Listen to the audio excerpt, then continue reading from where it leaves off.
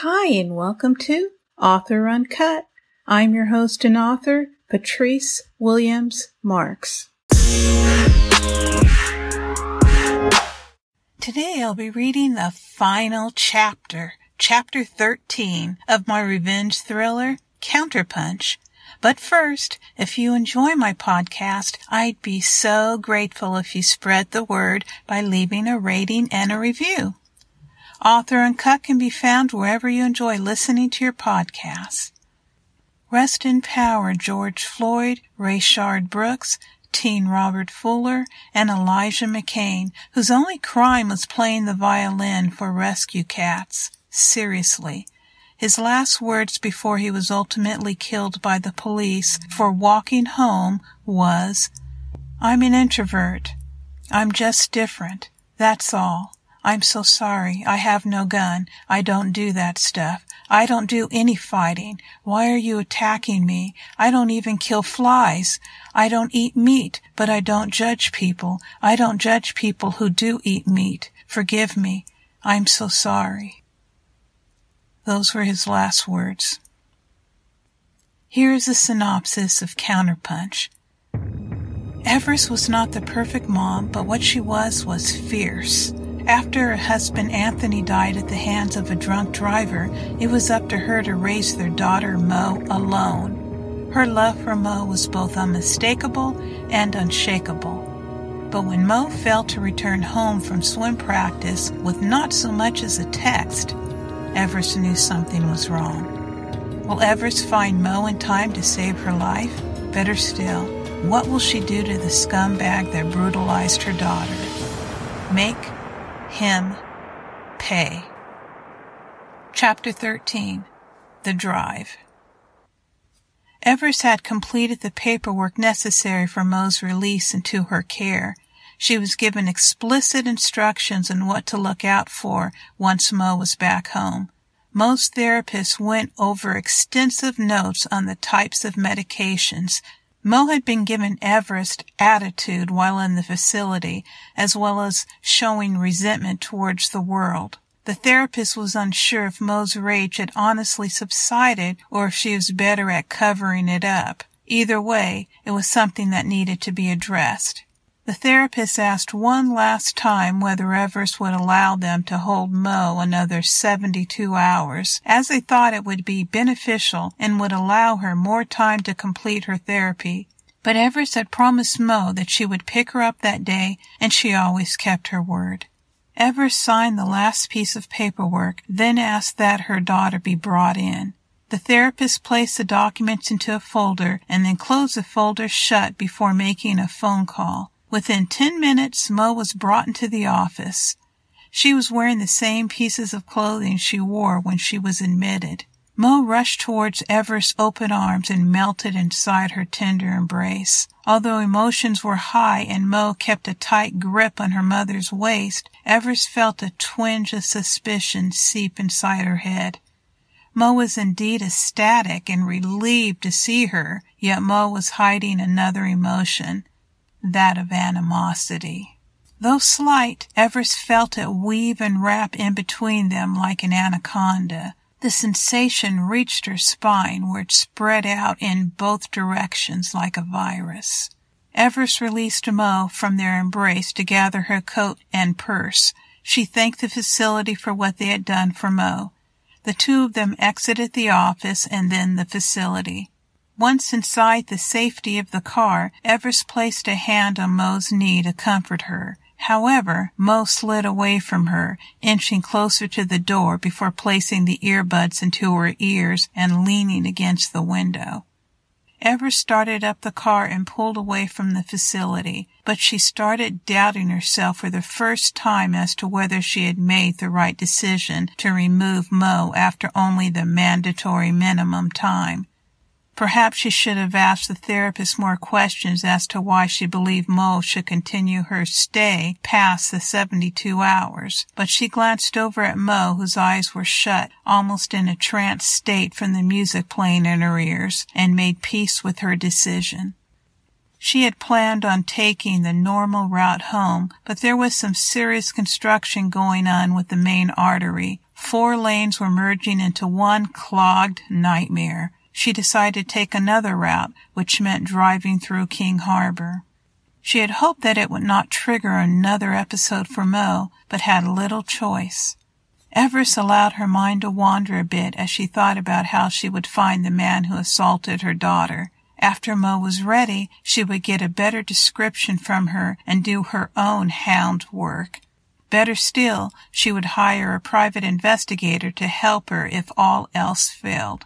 Suddenly, Mo's body stiffened as she yanked out her earbuds. She pointed to a man who had been parked in an alley, who climbed out of his car and walked around the corner into a liquor store, which was closing. The man pounded on the door, demanding he be let in. The clerk looked at his watch before allowing the last customer in. The silence was split by a scream which had been suppressed deep down inside. It forced its way out Mo's mouth as if the devil had released her soul. It was a kind of scream that penetrated your nerve endings. Everest almost lost control of the car. "That's him! That is him!" Everest pulled her car over to the side of the road. She grabbed Mo by the shoulders and shook her violently to snap her back to reality. She matched Mo's intensity with the ferocious shout, "Are you sure?" Again Mo bellowed, "That is him! He did this to me!" She pulled away from Everest and pounded her head against the window 1, 2, 3, 4 times, almost shattering it. Everest asked one last time, "You have to be absolutely sure." Mo turned her head in the direction of her mother with steely eyes and nodded in the affirmative.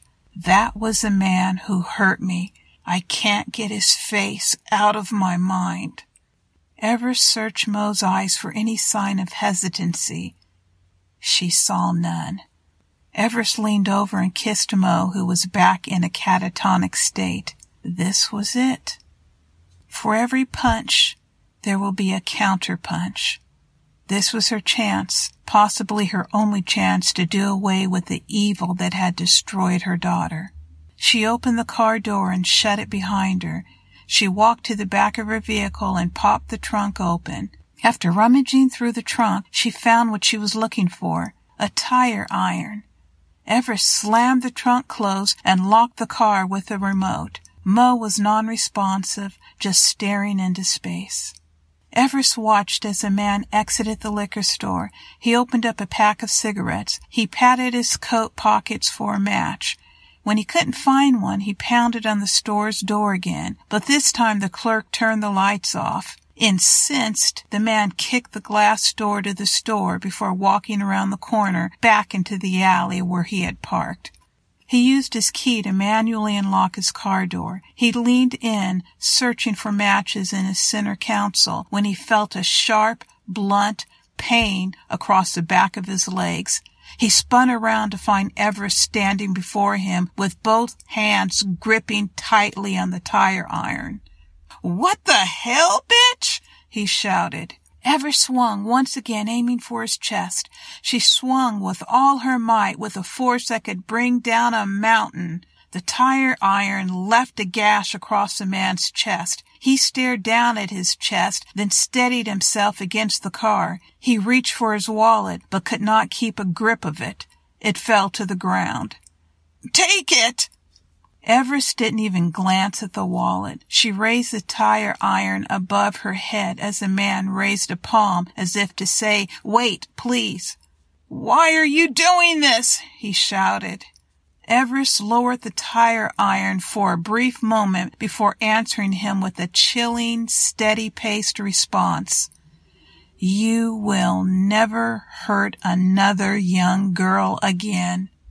Everest waited for the man to deny it, because that's what these types do. He may have denied it, he may not have. She didn't know, because the rage she felt in her body controlled every action she made. The ringing in her ears of justice never more being denied took over. Everest raised the tire iron one last time and swung it at the man's head with a severe and deadly blow. It made direct contact, causing his head to snap to the left violently. It bobbled up and down like a deflated balloon being pulled below the water's surface. The man felt immediate weakness and paralysis of his arms and legs. He crumpled to the ground, ending up in a seated position. His eyes dilated, then closed. The bobbing subsided, as did his ragged breathing. Everest leaned down and felt for a pulse on the side of his extended neck. There wasn't one. She stood up and looked around at her surroundings for any cameras or witnesses. There was one camera pointing right in their direction. However, the lens was broken and it was hanging away from the building with loose wiring. With a tight grip still on the tire iron, she turned and walked away, being careful not to be seen leaving the alley. Once she reached their car, she popped open the trunk, found a plastic bag, and wrapped the tire iron inside it. She carefully placed it back in the trunk and closed it up tightly, taking great care not to make any sound. Mo had come out of her suspended state and had her earbuds back in place.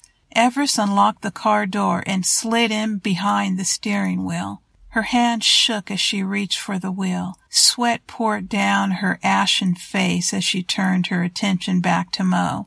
When Mo was ready, Everest would assure her that the man who hurt her was gone for good, taken care of. Everest was certain that news would aid in her daughter's recovery. Killing a man was not as it seemed on television, Everest thought. It was messy and ugly, but she told herself that he deserved it and that she did what she had to do for her daughter's sanity.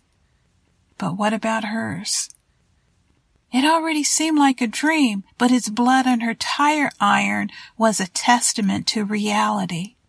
But it was done. It was done and over with. Everest pulled away from the curb, flicking on her headlights only after putting a short distance between her and the scene of the crime. The further away from the alley, the more relief she felt. They were now only a few short miles from their home on a familiar stretch of road. As Everest stopped at the light, Mo sat up in her seat with a straight back as she pointed at a young man sitting at a bus stop. He wore torn jeans and a bomber jacket. He was reading a comic book. Hysterically and with frenzied, high-pitched wail as she pointed at the young man, Mo shouted, "That's him!" That's it. How did you like the book? I hope you enjoyed listening to Counterpunch as much as I enjoyed writing it and reading it to you. And guess what? I'll be releasing Counterpunch full audiobook soon.